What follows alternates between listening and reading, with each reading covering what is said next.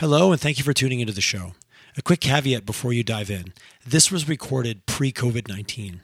The views, the ideas, the conversation that was shared, the perspectives were all done in a pre-pandemic world. So please listen to the show as there's some fantastic information and some great takeaways. Just know that it was recorded before the pandemic that has ultimately changed all of our lives. Thank you for listening. Keep learning, keep curious, and keep supporting our community.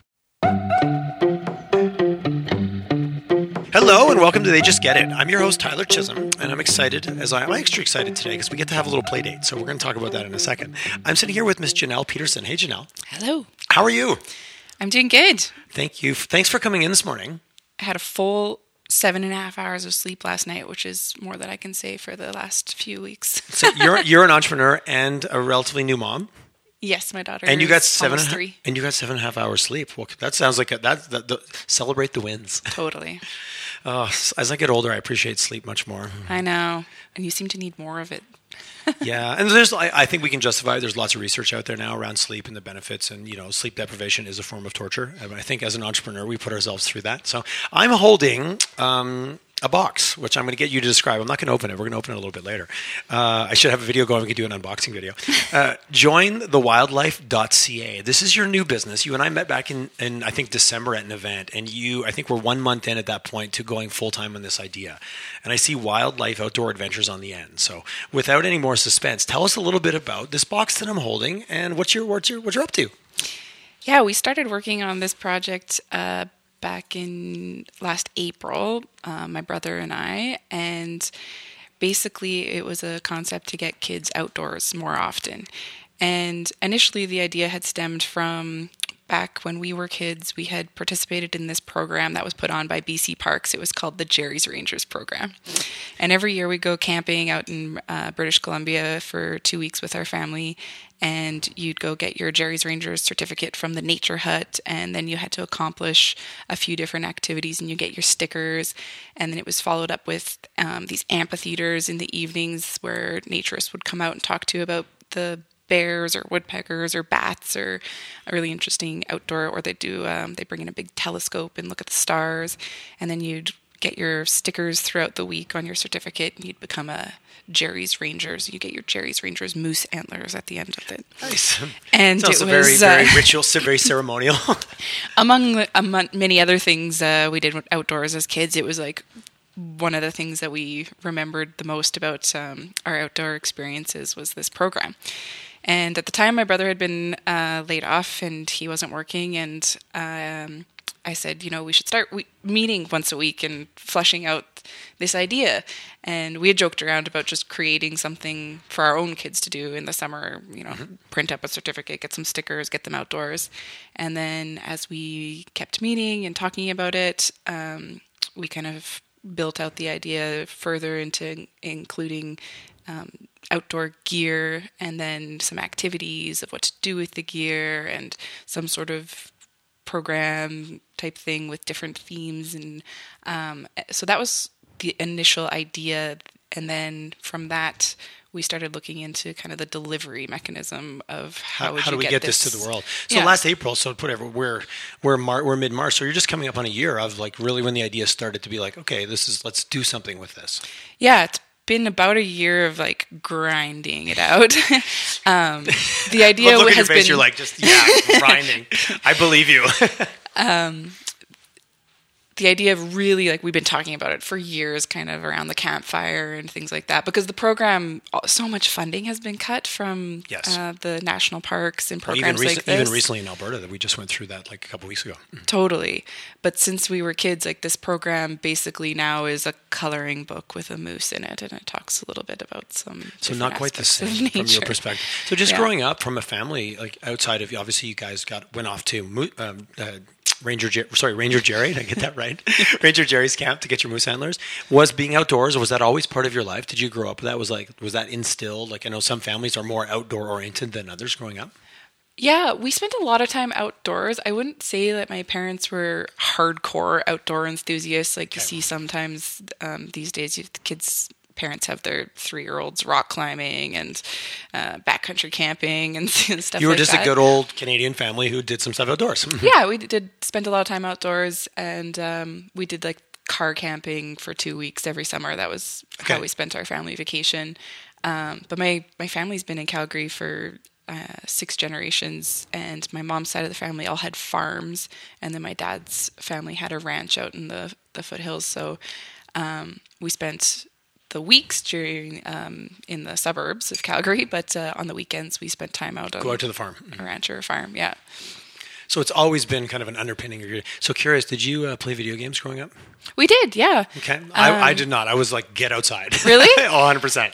Yeah, no. I'm kind of glad you asked that, because I think lots of times we put outdoor people in this special category, but we weren't special outdoor people. We spent lots of times playing Zelda and Double Bubble and Nintendo. Okay. My brothers were super into Marvel trading cards, and we spent lots of time inside too, but it was a better balance than we're seeing today with I appreciate that perspective, because it does tend to be two extremes when you talk about, like, get outside, or like, you're wasting your life doing this over here, or kids today don't get outside enough.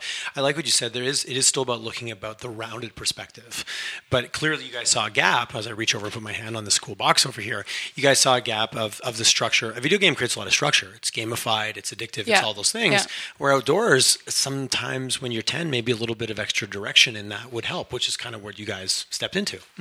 Yeah, so we've come up with this concept that we would provide these outdoor adventure kits on a monthly basis, and they have different themes every month. And we started looking, when we were talking about the delivery model for the business, at what the subscription box industry as a whole is doing across North America. And we thought to be successful in our goal, which is to get kids outdoors more often, we had to be in their home, more than just in the summer over vacation or just while camping. Okay. So we wanted something to come into the house every month that would inspire you to do activities outdoors, whether it was in your backyard or in the backcountry. Interesting. It doesn't always have to be an elaborate adventure. Your backyard can be the adventure. Totally. Some of my fondest memories, we had these like tall bushes in our front yard that flanked the back alley, and we would go out there and play with G.I. Joes and Army Ants. I love the word. You used the word flank. I was like, okay, there's got to be a G.I. Joe something coming in. The tall, we had on the side of my parents' house, there was a lilac bush, but the center was kind of hollow. It was a perfect fort. It was like built to be a fort. It was amazing. And it's so funny too when exactly what I'm thinking of when you're talking. When you go back to those places as an adult, you're like, oh, this isn't big at all, but it felt massive. Huge. When we were kids, I love perspective. Curious, curious, big surprise, I'm curious. We talked about this a little bit offline about the being an entrepreneur, working in marketing, working in communications, you get to learn about other businesses. Do you have any insights? What's going on talk about the box, this subscription box model? You did a little bit of research on that. I'm sure all of our listeners know what it is, but when did that kind of get started? Where's that industry? Like, you obviously assess kind of where that industry is in terms of its maturity. It seems like there's a box for everything now. Yeah, I think it seems to have started to be more popular from about 10 years ago. Okay. Some of the ones that we see now that are kind of household names, like in the kids industry, like KiwiCo is a market leader, but in the boxed food, like Chef's Plate, which is a Canadian company that started, are about somewhere between 5 and 10 years old. Okay, so it's relatively, in terms of maturity of the industry, it's people are comfortable with that model. Yeah, I think so, and not just the subscription boxes, but making purchases online and the security and things like that is so much better. The fear has dropped significantly around like, if you give them your credit card, bad things are going to happen. Now we're willing to like click the side of their phone and get your face recognized and make your purchase right. Yeah, because it's always about resistance and what points are holding customers back. I think just the overall cultural adoption of that is much higher. So it decreased the barrier for you guys coming in at this point. Definitely. I think there's a number of different kinds of subscription boxes in terms of the way they kind of do the value proposition. You've got things like the candy crates and things like that, where they're like, oh, you're going to get a bunch of unique candies and it's going to be $100 worth of candy for $50. So there's that variety and discount. Yes, a lot of them are kind of discount based, where they're Yes, creating I've value seen a lot of those. Through that, and then you've got something like Chef's Plate, where they're really pitching convenience and. Yeah, you're paying a slight premium as if you were going to. I was just talking to my friend about it the other day who's doing it. And I was like, okay, if I bought that food in the store, this is kind of be what it would cost. But the convenience factor of not going to the store, it definitely, as we're looking for more convenience, so that is strong. Where this was much more about creating a system or a program. I heard you say that a couple times. Yeah, and so everything in the boxes we've created to be completely customized for us. So it's not. Trying to think, but yeah, it's not anything that you could buy in a store. Oh, so there is some okay, Yeah. Exclusively available here. Yeah, so it's a lot of it is wildlife branded because we've adapted things so they're better suited for kids or just to be interesting and unique to our colors and things like that. Okay, so from a business model perspective, you guys have definitely, you're not just boxing up other people's products. You're actually doing some of your own branding and actually taking some ownership over really curating every single item in the box. Yes, Oh, yeah, cool. which is that's a cool value prop. way more work. Absolutely. You made the comment, you know how many stitches per inch are now quality and what is not quality, the things you have to learn to do what you just described. Yeah, we did look at like some of the Canadian manufacturers of camping goods, like not Coleman's, but there's another company that Coleman's would have been the first one that came to my mind as well. that does some work with Campers Village. Okay. But it's really hard to. Everyone's, there's margin at every step of the process. So in order to get the boxes somewhere that we felt were providing enough value and at a accessible price point, we basically had to do it ourselves. I'm assuming that for something like this, price sensitivity and really keeping that in check, there's probably definitely a ceiling where, especially for early adopting people, are going to like, how much do I want to invest in that? Did you guys do a lot of research around that, or is it a little bit of trial and error? I know it's early days, but I don't want to get into your pricing strategy, but that's a tough one as an entrepreneur, is understanding how to price things. It's not easy. There's quite a bit of data in the subscription box market, but it's typically North American data. So we did look at that. And then last August, we did do 2 rounds of focus groups with parents. And that really helped us be a little bit more confident with our pricing. Okay, excellent. I think it's a pretty big problem if you talk to a lot of parents. It's a pretty big pain point that kids are not spending enough time outdoors, in their opinion. And even a friend of mine is a pediatrician and has a clinic here in Calgary, and there's 11 pediatricians that work with her. And they said it's the above and beyond like actual medical conditions that they're seeing. But behaviorally, it's the biggest, most frequent complaint from parents is how to get my kids outdoors more often. Years ago, they said it was, how can I get my kid to eat healthy food? And now this has overlapped that. That's an and as an entrepreneur, you look for insights. You had your own personal belief, but like, okay, am I right, or is it just my own view of the world?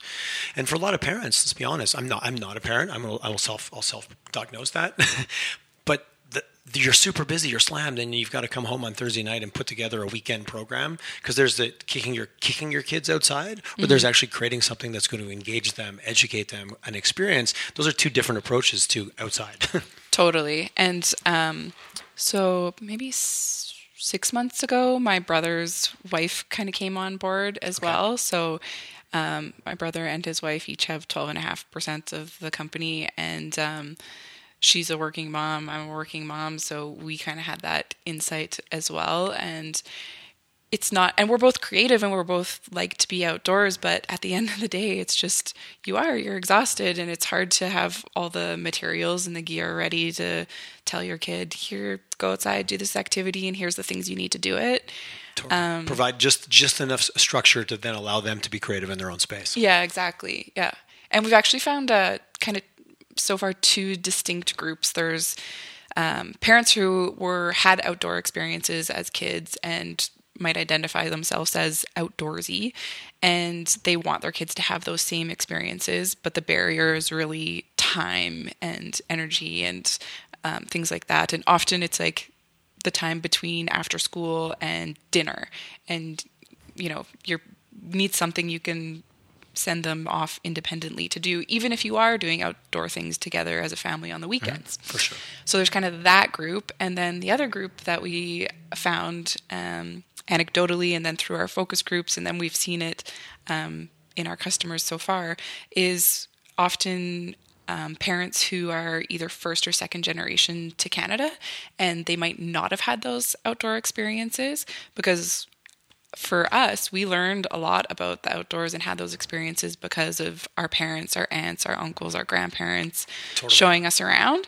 And so there's these people who are new to Canada. They're so excited to be here. They know that there's this amazing scenery and diverse geography to explore, but they don't even know where to start, where to begin. Like one person's comment to me was like, "I wouldn't have thought of that because I grew up similar to yourself, just in it, and I take you take it for granted. Totally take it for granted. That's a really interesting insight. This one woman I was talking to, she said, "Oh yeah, like we take our kids to Banff because I want them to experience the mountains, but I get there, I don't know what to do. I don't know like where to start. I'm nervous about bear safety. We end up getting a couple bear claws on Banff Avenue, and we go home." Nature is intimidating if you don't know how to approach it. Yeah, it That's can be. really interesting. Just being really respectful of like if you don't grow up in it, you don't know.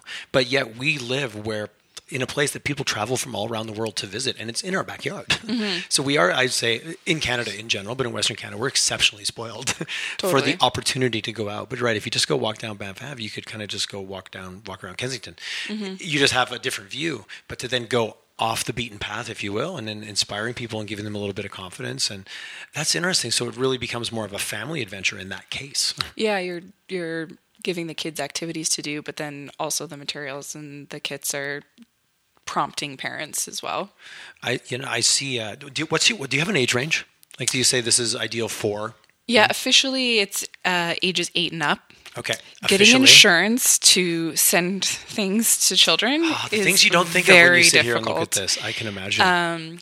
That's a very protected Canada, market for good reason. We're really, really nervous about doing things with kids, and I think actually that culture has been part of the problem because now we're scared put them in a bubble to get kids outside.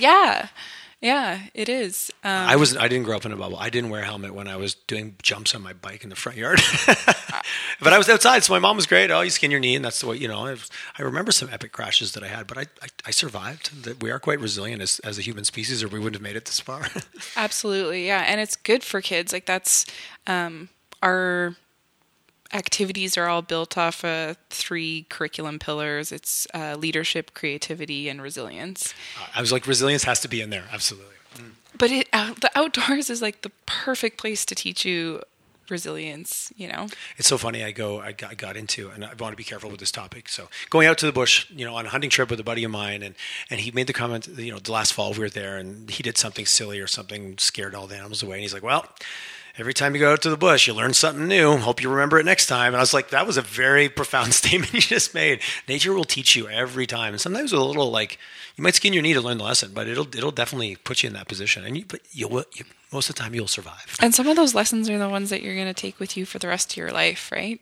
Well, resiliency is so and just the ability to be also resourceful and figure things out. Like even with the box, I'm sure it's laid out, but I imagine you probably would be surprised at some of the ways people will go, "Oh, I'm going to use it." It's when you buy the Lego kit or you just take a pile of Lego and build something. They're 2 different approaches. Yes, yeah. One's following instructions. One's like, "I'm going to build a plane, and I don't care if it looks weird. Just give me the pile of Lego. I'm going to build it." And that was our intention too, to have these outdoor kits come into the house, but if there's a type of kid that likes to build the Lego to the with the instructions to spec, they can do that, and there's instructions that they can follow. And then for the kid that just wants to take the stuff outside and have at her, that's great too. Well, just like adults, there's conceptual, there's structured, there's analytical. Like we all do comes in, and then the whole nature nurture thing is a different story. So curious, what did you do before? I'm sure I always joked you didn't sit around with your guidance counselor and say, "I'm going to be an entrepreneur," because back when you and I were younger, you get sent to a remedial program for saying something like that. But all of a sudden now, this side hustle and this ability to kind of almost do what you want, and almost I had. Do you know Mike Morrison? Yes, yeah. Mike's great. I had him on. He goes, "Tyler, I didn't know what I wanted to do as I grew up because it hadn't been created yet. And I thought it was a really cool statement he made. And if you think of so much of the things that are available today, rewind 20 years ago, they weren't even options. The world didn't exist the way it was. So what did you do before? Like, how did you end up in this cool, doing your own thing? I've always been an ideas person for sure. My dad and my brother, who's a business partner, and myself can sit around and come up with ideas till the cows come home. Around the campfire? Oh yeah, you typically around the campfire. So that was fireside chat isn't just a colorful expression; it's a real thing. Oh yeah. So that was always kind of instinctively in me. After high school, I first actually went to ACAD to do some graphic design, and I only lasted there about a semester, and I decided I was creative, but I wasn't necessarily artistic, and I wanted to be more on the business side of creativity and that sort of thing. So a friend of my dad who was in the agency world had gotten his Bachelor of Commerce from Haskayne here in Calgary, and he said that's a good route to go. You can do a commerce degree in marketing. Kind of sets you up for a lot of options. And be on the business side of this creative industry. So that was largely what led me into that.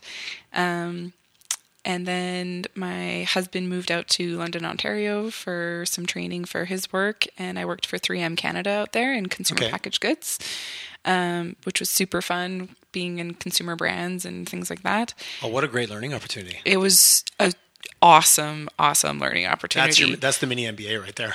It really is, because in those big consumer packaged goods companies, like, you own your P&L, you're responsible for this whole silo. I know a lot of really smart people that have come out of those environments as kind of their background, or the kind of the proving ground for like the way they think about the world. Yeah, it really helps you take like a more analytical and holistic approach to marketing, and separating that from like marketing execution and everything, like the 80 steps that happened before that.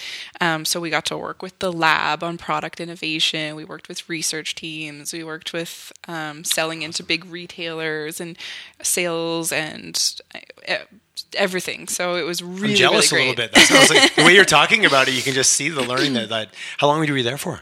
We were only there for 5 years. And then only for 5 years these days is like, that's almost 2 careers for most people. That's true. Just to put it in perspective. And then we moved back to Calgary because we missed family, and we're mountain people. We like to do biking and hiking and snowboarding. So we came back out here, and I did my MBA, and I worked for a university. I worked for a couple smaller agencies. I did some marketing consulting. I did some sales, kind of. So all of the pieces that lead to being able to be an entrepreneur, where you have like a shelf with many hats that you need to wear in the course of a day. So what was the impetus, or what gave you the push? Has there always been a bit of a gnawing, I want to do my own thing, or did it just kind of show up? I don't know that I was ever wanted to be an entrepreneur, but I wanted to see an idea through. Like, that's really rewarding to me, to like, I think that was kind of picking at me, because ever since I was little and we'd sit around and come up with all these ideas, I'm like, let's just do one. Like, and I don't feel we'd ever had one that had enough opportunity or was maybe a good enough idea, but this one was like really gnawing at me. And then when my brother had some time to work with me on kind of fleshing out the idea, and then we dug into the data around subscription boxes and what was happening here. And then more importantly, this huge problem in Canada that parents are saying, like, we're actually really struggling. And the other thing is, it's always timing too, right? Of course. There's enough data now for kids that have grown up in the last 10 years that's actually saying, there was just some research done that came out of a university in Toronto, and Canadian data too, about physical literacy that's lacking in kids that have grown up over the last 10 years, directly related to the amount of time that they spend indoors and on devices. That's interesting. The concept of physical literacy, I just had that introduced to me about a year ago. I had Kyle Schufelt on one of the episodes on the podcast and talked about he's awesome. his journey and everything. But he talked about he opened a school, not a gymnastics school, not for kids that want to go to the Olympics, but more for physical literacy. And he kind of walked through that. And a good friend of his that I know has 2 young girls, he's like, it's all about physical literacy. And it resonated with me. I just never heard the term. It was about a year old in my mind, that term. Yeah. So that's a concern. And then these mental health issues that these kids are going through, and then just these pillars that they're kind of finding gaps in: leadership, creativity, resilience. I like what you said, though. You said we've been collecting data for long enough now that it's starting to become meaningful. And also the challenge often with data is getting Canadian data. It's North America, and we all are North American, but there is differences from one side of the border to the other. So being able to have access to that type of Canadian data is important to validate, because it seems like you kind of knew in your gut that this was a thing, but before you invest as a business, you need to validate sometimes, or you just go blasting ahead. But risk aversion is not a bad thing. Totally. Yeah, one of the most rewarding things about this so far has been kind of validating some of those assumptions. That you're like, I think this is going on, and then you see the data to support that, and you're like, oh wow, this is really happening, and it's happening at a bigger scale than maybe we even thought of. The ability to take that gut feel and layer it in with some proof points, and probably better now than it's ever been, because we have this data out there. And you and I talked a little bit before, like, it's not about the data, it's how you interpret it, and then what you do. It's the insights that come from it. It's not the pile of data sitting on the table. Totally. And I think, like, as Canadians, it's part of our kind of DNA that we are explorers, and that we spend time outside, and that we live in this country. The word pioneer is coming to my mind. Like, right? Yeah. That is, and very much, I'd say in Western Canada, even more so, because it's newer. Like, we're not that old. No. When you look at you back up X amount of years ago, and you're like, there was nothing going on. Like 225 years ago, we weren't even Canada. That's a crazy concept. It's so powerful to capitalize on, when we look at brand, we look at, what's happening at the competition and what's happening, but we also look at culturally, where's things moving. Yeah. And as a brand, it's way easier to jump on a movement than to create one. You're a small company. You're not going to create the culture, but there's something culturally that's happening, which is what I hear you saw and you felt. Yeah. Like it was true to you, and then you validated it. And I'm assuming when you shopped so talk about the entrepreneur journey. Did you have people tell you were crazy? Or did people give you like, yeah, you know what? That's a great idea. Nobody told me I was crazy, but you get a lot of like, oh, cool. So you just don't work anymore, hey? And that's awesome. I also, there's this, the phrase mompreneur. Yes. Which I don't love. Like, okay. I'm a mom, but like, I separate that from being an entrepreneur. I appreciate the perspective. And as a mom, you're the only one qualified to say this. If I say it now, I'm just some guy who's making comments and something he doesn't understand. But as someone who's living it, so what is it about the term you don't like? I don't know. It almost like, I'm an entrepreneur, but also I'm a mom, so maybe I'm not doing either of these things. Oh, interesting. To the full. You actually feel it takes away a little bit. Kind of. In your mind. Maybe some women really like that. And everyone's entitled to to like what they like and not what they like. The one good thing is it's like created a community for moms. But you can be both, right? You don't have to smush the word together. You can be a good mom and you can be a good entrepreneur. So interesting. It's great. I grew up on a farm in southern Quebec, so everyone is very resourceful and resilient. They're always doing projects. And my mom discovered painting, and then she discovered that she needed something to paint on. So then she discovered woodworking, and then she started making cabinets.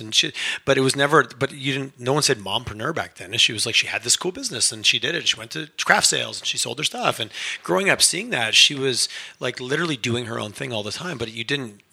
Today we have a lot of buzzwords for things. Mm-hmm. Then it was just she was my mom, but she also was the school painter, and then she became the school cabinet maker, and it was all these things, but it was never qualified male or female or mom or not mom. Like that was never even part of it. Mushing the words together kind of take away from both of them. You know what? I'm going to say a marketing company had a hand in that. We love to make up our terms. But you say community. Have you had a lot of people like that you've been able to lean on, peer groups, people to say, hey, I just want to test my idea of someone who's outside? Because we drink our own Kool-Aid sometimes sometimes, all the time as entrepreneurs. Did you have a cool peer group? You said focus groups, but did you have people that were able to help you on the, not the mompreneur, just the entrepreneur journey? I have a couple friends who are entrepreneurs, but in very different industries. Okay. So that's always just supportive, because it can be a little bit exhausting and it's hard to lonely sometimes. wake up every day and keep going. But I'm only starting now to kind of connect with some of these other startups and groups and things like that. I mean, the people I lean on the most are definitely my brother and sister-in-law, who are involved in the company, and that's amazing. And not being in it alone. Like, I've had a business partner for years, and people Yeah. always ask, "Oh, how's having a business partner?" I'm like, "It's great." I couldn't Someone's have done got it. I couldn't have done it alone. I would say the same story as well. Choose well, because who your partners are do make a big difference. It's like marriage. Make sure you choose well, because we've all seen when it doesn't go well. Yeah. But if you have the right, like, it's just two people that have each other's back, that care the same amount, and can, you're never both usually down on the same day. One can bring you up. Yes, totally. And that psychologically is huge. Yeah. When you're having a like moment where you're like, oh, what are we doing? We're really in it now. And then the other person can come back and say, yes, and this is why we're in it. And remember, we heard this and we're doing this. And Yes. yeah. And we're all different kind of personalities, and it's like meshed together really, really well. So. Well, the way you're kind of gleaming when you're glowing when you say it. So we're a year in, so there's still. No, but still, that's a year. Like, I don't know, in entrepreneur years, that's maybe it's like dog years. That's like probably 5 years of a normal life, being 1 year as an entrepreneur. Did you have any real moments where you're like, what am I doing? Like, I need like this. I'm not going to go forward. And then next day you woke up and sober second thought and kept going. Did it ever go down that path, or has it always been like, okay, it's tough, but we're in? Yeah, there was a lot. Like, so. Maybe we spent like 500 hours on our business plan, right? And then I believe you. Once you kind of had all the data and the research and the information, and you were like, okay, the model works. You have to make some assumptions on sales growth and what you're going to start out at. And those are educated guesses. There's industry data, but those are educated guesses. You mean forecasting isn't science? So you're like, okay, we know it could work. We did some testing, we did the focus groups, we think there's demand, all those things. But to make the plunge from, you invested a lot of hours and time and energy in the business plan, but then to move forward, and then all of a sudden, like, a lot of costs start coming in. Well, yeah, there's time and then there's real money. Yeah. And, it's all going out the first several months. That takes a lot of belief in the future. You've got to almost live in the future to deal with sometimes what feels very painful in the moment. Yes, yeah. So that's like in the summer, we kind of had like came together and we're like, this is our go moment. Okay. And we talked about it and thought about it a lot, and we were like, we got to go, and we got to go now because someone else will. Yes. So. It's amazing once a good idea exists in the universe. Someone all of a sudden you're like, oh wow, how did that? I just thought of that 2 months ago. Now I'm seeing it happen. It's funny how that works. It's kind of hard to be when you're the first to go, though. It's good to be first to market, but it's kind of scary. Yeah, I know. But there's lots of theories around. Like, sometimes the second to market sells what the first one did it differently and went forward. Yeah. The first person has the most arrows in their back, and all those sayings. Or you capitalize the opportunity. Someone looks and go, you already got it. We're going to move on to something else. So there is that as well. Like, we'll go pick a different beach to land on because this one's already taken. And if you guys can develop that beachhead and go, no, this is us, and we own this market. Just curious, and not to get too much into the details, but did you guys self-finance? Did you have external investors? Did you bootstrap it? Did you do it as lean and mean as you can and trying to get to market and test before you brought in any external funding? How did that look for you guys?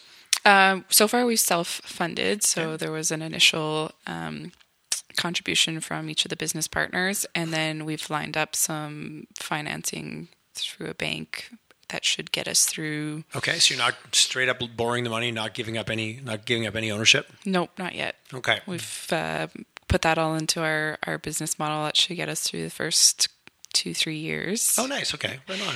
And then, but you just don't know what's going to happen, right? One of the most interesting things of going through the business plan and stuff, and like, I did a commerce degree, I did an MBA, like, I should know this, and I did, but it's so different when it's tangible and it's you and it's going through the process. But that the most financial strain actually happens when things are going really well.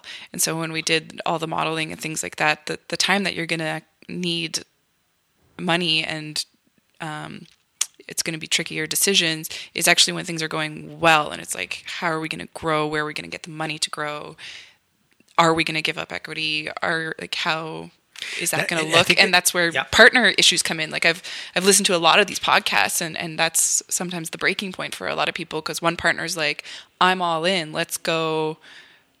I want to invest. I want to grow. Let's max out the credit cards. Totally, Let's do whatever it takes. And then you got risk aversion, which is not wrong. And go, whoa! I've got a family. I've got mortgage. I've got more risk profile that I'm not willing to share. And you're right.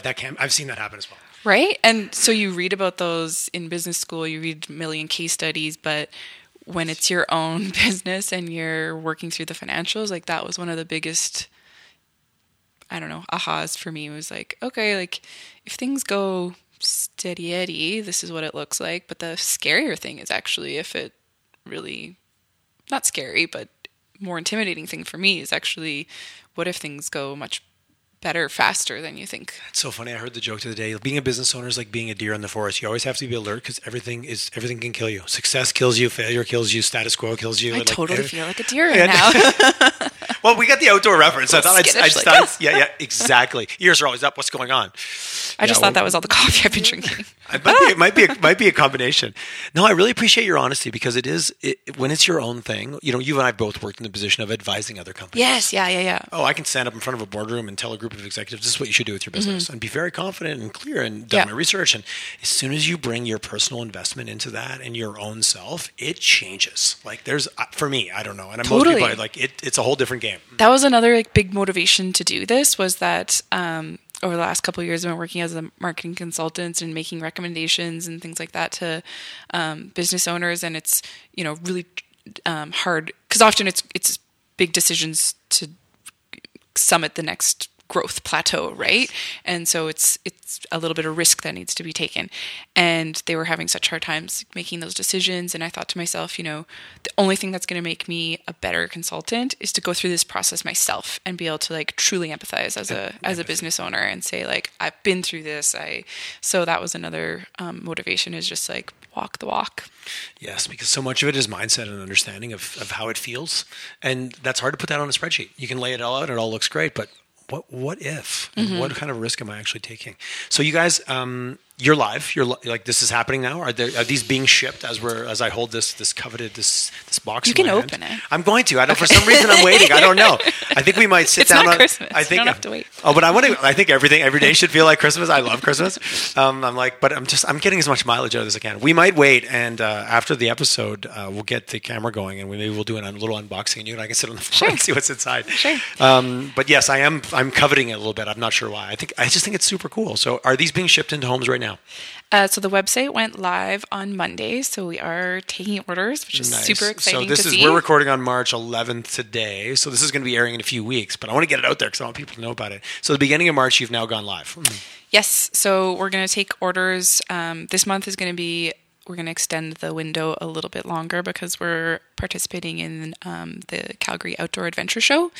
So of course you are. At the trade show on March 21st and 22nd. So we're going to take orders all the way up to March 23rd, and then we'll ship out the first boxes in April. Do you have? Is your garage piled to the ceiling with these boxes right now, or like? Not, I don't want to give up any trade secrets, so don't share anything you feel. It was getting a little hairy, so we've actually rented a warehouse space. Okay. Yeah. That's not too far from our. Every step is a little more real, a little more real, a little more real. Yes. Yeah. So once it took over the kitchen counter, you needed to find other ways to store these. Oh yeah, it was. But everyone's really excited. Like everyone I talked to is like, for some reason, really excited about packing boxes. I'm like, that's great. Well, it is a little bit like Christmas. It's fun, and when you think about the experience, you feel like a little elf. Absolutely, because you're like, this is like just sending the box is the start of this adventure. So if you look at the journey of this box, I think that's a fun little video to kind of see it coming together, and then once it opens, and then like. The hundreds of directions that I'm imagining what's in this box can take someone that opens it. That's kind of a cool in terms of endless possibilities, which is what you're creating, right? Mm-hmm. I loved getting mail as a kid, and I can't imagine how excited I would have been to get like a different little themed kit every month to Oh yeah, even getting the Sears catalog was a big thing when I was a kid, but just so I could think about what I could get, like it wasn't even the thing.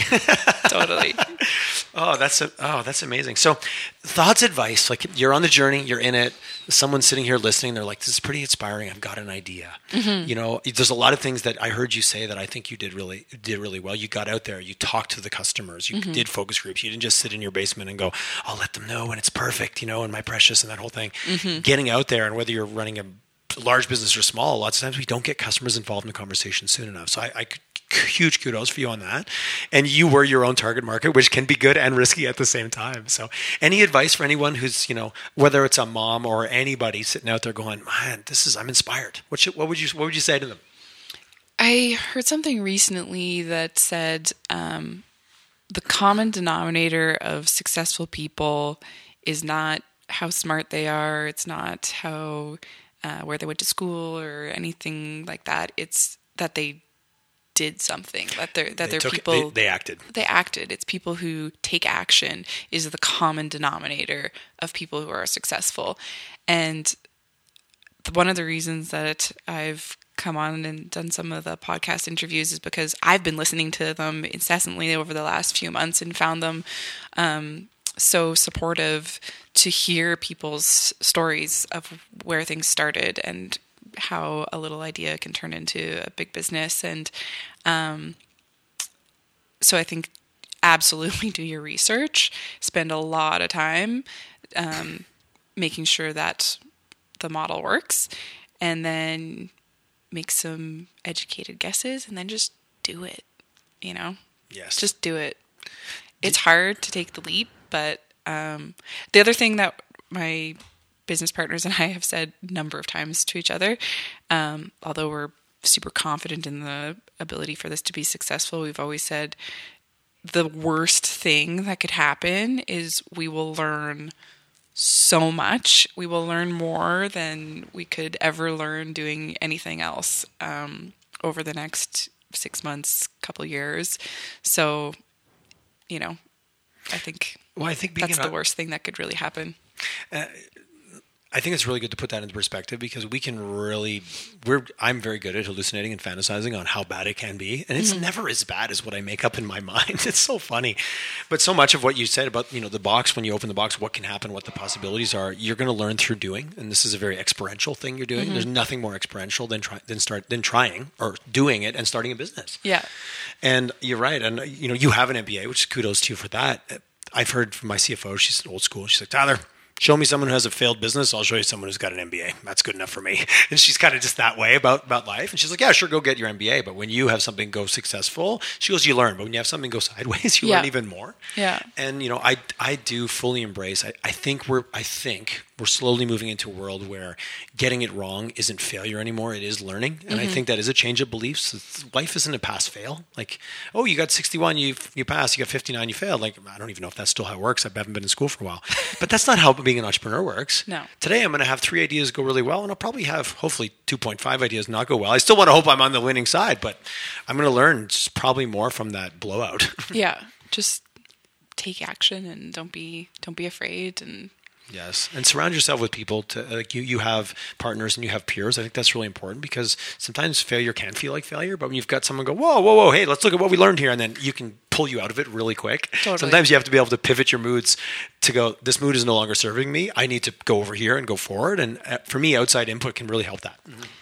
And I think for all the research that you can do too, some of it is like, you just have to listen to your gut. And, yes, you know, I think I was reading something or listening to a podcast, Chip Wilson, I just heard him. I was at the gathering 2 weeks ago, and he was. They did an interview on stage, so he chatted quite a bit about his journey. He talks a lot about that instinct, right? Yeah, and he's 100%. like, I kind of see things 2 or 3 times, and I piques my interest to dig into it a little deeper. So, there's the curiosity back to what we even talked about at the beginning. Yeah. So if you're seeing things pop up 2, 3, 4 times, like, peel the onion.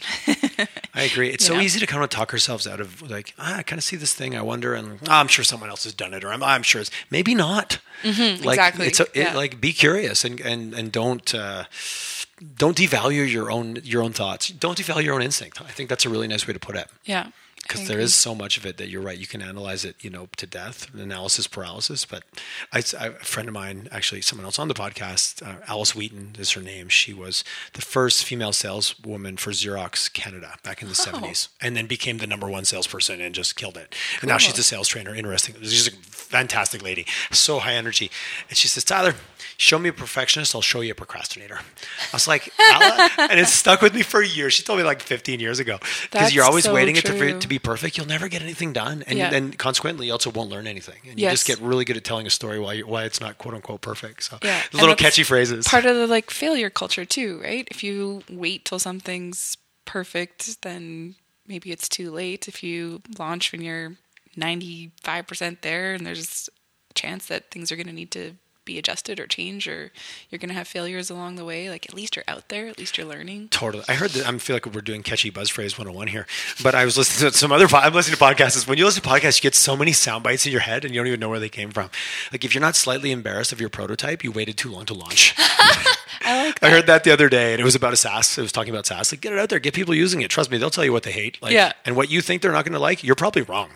Yes. Be slightly embarrassed of your prototype. And I was like, oh, that's so easy to say in a podcast, but to do sometimes. I would struggle with that a bit. To what we showed the focus groups back in the summer, and I'm like, oh, if they thought those were good, this is going to be wait till we blow them yeah, away. Well, because I'm sure that focus group is your first target mailing list and your first kind of group of building your culture.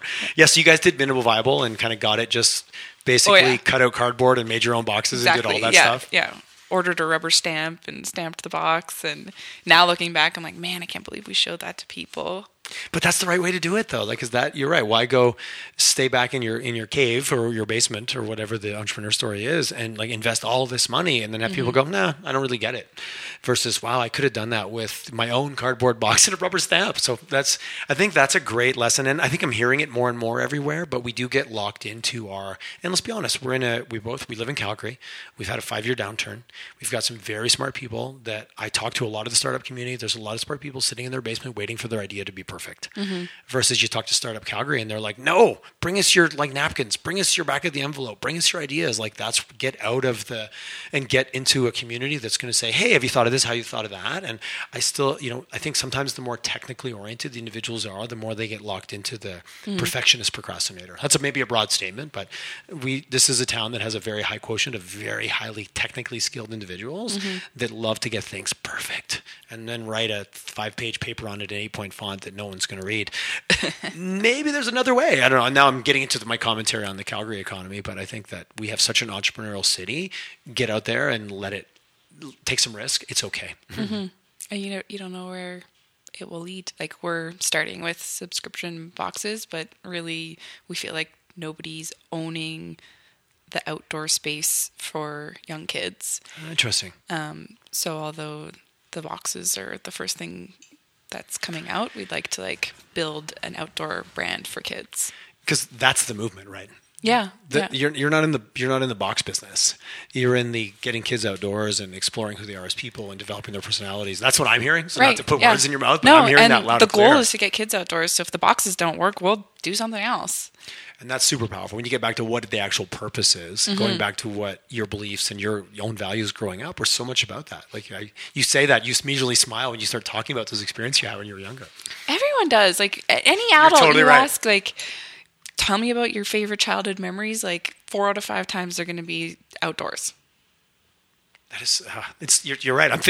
As you're talking, I'm thinking about that. Again, I was very fortunate because I grew up in a rural community, so everything was outdoors. Your life was outdoors, from your dirt bike to your swimming pool to let's go play in the lilac bush because it looks a lot like a fort. Right, yeah. And making my sister come and play with me even though she didn't want to. No, we're going to play war. It's going to be great. Come on. And she was a couple years younger. And I'll send her this podcast and she'll be like, maybe her memories of it are different than mine. But anyways, let's not get into the details. Janelle, it was fantastic having you come on the show. I think we might do I've never done an unboxing video, so maybe we'll do it after because I'm really resisting opening this thing for some weird reason. I'm really glad you brought it in. I was hoping I was going to message you this morning, but I figured you were. So if somebody wants to check you guys out, you're going to be at the outdoor show, so we'll make sure we do a shout out for that. Is it jointhewildlife.ca? Is that the best way? Yes, that's right. And are you guys on social media? Have you got it? I know it's early days, so I'm sure you're working on it. No, yeah, we've got a pretty active Facebook and Instagram page, and they're both Facebook is Join the Wildlife CA, and Instagram is the Wildlife CA. I had to think about that. Okay, no, that's awesome. I get it. One last question, because something this is so challenging that we deal with all the time. How was finding the name? Yeah, it is a challenge. We spent quite a bit of time. I don't know. All the good names are taken. It's so annoying. And we haven't gone through the trademarking process yet. We have been in touch with a trademarking lawyer, but Perfect. Trademarking has actually changed a lot in the last 6 months. Oh, really? In this last 6 months? Okay. Yeah, you used to be able to like sort of trademark a name and use it across product categories, and now you actually have to apply for specific categories. Yeah. So, Yes. and because the box, like the contents of the boxes are so diverse, we'd actually have to apply for like a number of different. Which for anyone who's listening, every category increase Cost your money. cost. Yeah, Every category increase your and cost. if you want to do like apparel and t-shirts, that's a whole nother category. And so definitely something we're looking into, but it's all part of the journey. yeah, it'll be funny to look back at some of like the bad names. Like I think our working name when we first started was JJ's Rangers, which was pretty bad. Hey, everything starts. You gotta be careful with working titles. Sometimes they tend to they come alive. And it's a hard age group. Like you didn't want anything that was too young, and we felt like wildlife was kind of encapsulated what we're trying to do. Like, You should never really grow out of wildlife. You should never grow out of living the wildlife, and it's everything from backcountry camping to noticing something as you're walking down the street to a meeting downtown. Like that's also the wildlife. Just looking up and appreciating a nice sunny day or some cool looking clouds or a weird bug that crosses your path. Weird bug. I heard something a long time ago, and why nature is so relaxing for us as humans, because it's not because there's nothing going on, it's because there's actually so much going on, but the way our brains align with it actually is more soothing because there's so much stimulus. We talk about go there because there's nothing, but the stimulus of our normal world, it's new. Like the stimulus of a screen is 10 years old, but the stimulus of the wind, nature, sun, bugs chirping, like noises in the forest, your actually brain gets stimulated to a point that it actually causes it to relax because it's more in balance with what your brain is used to. And it was such a peaceful, I was like, that is a really cool thought. That is because if you go to nature, like, oh, I love it there because there's nothing going on. There's so much going on, actually. It's almost, in a way, it actually neurologically settles your brain out because it aligns. I thought it was just a really cool concept. It always stuck with me. That's really neat. On that note, Janelle, any last words on this adventure you'd like to share with the audience who's now on the edge of their seat, waiting to go check your website out right now?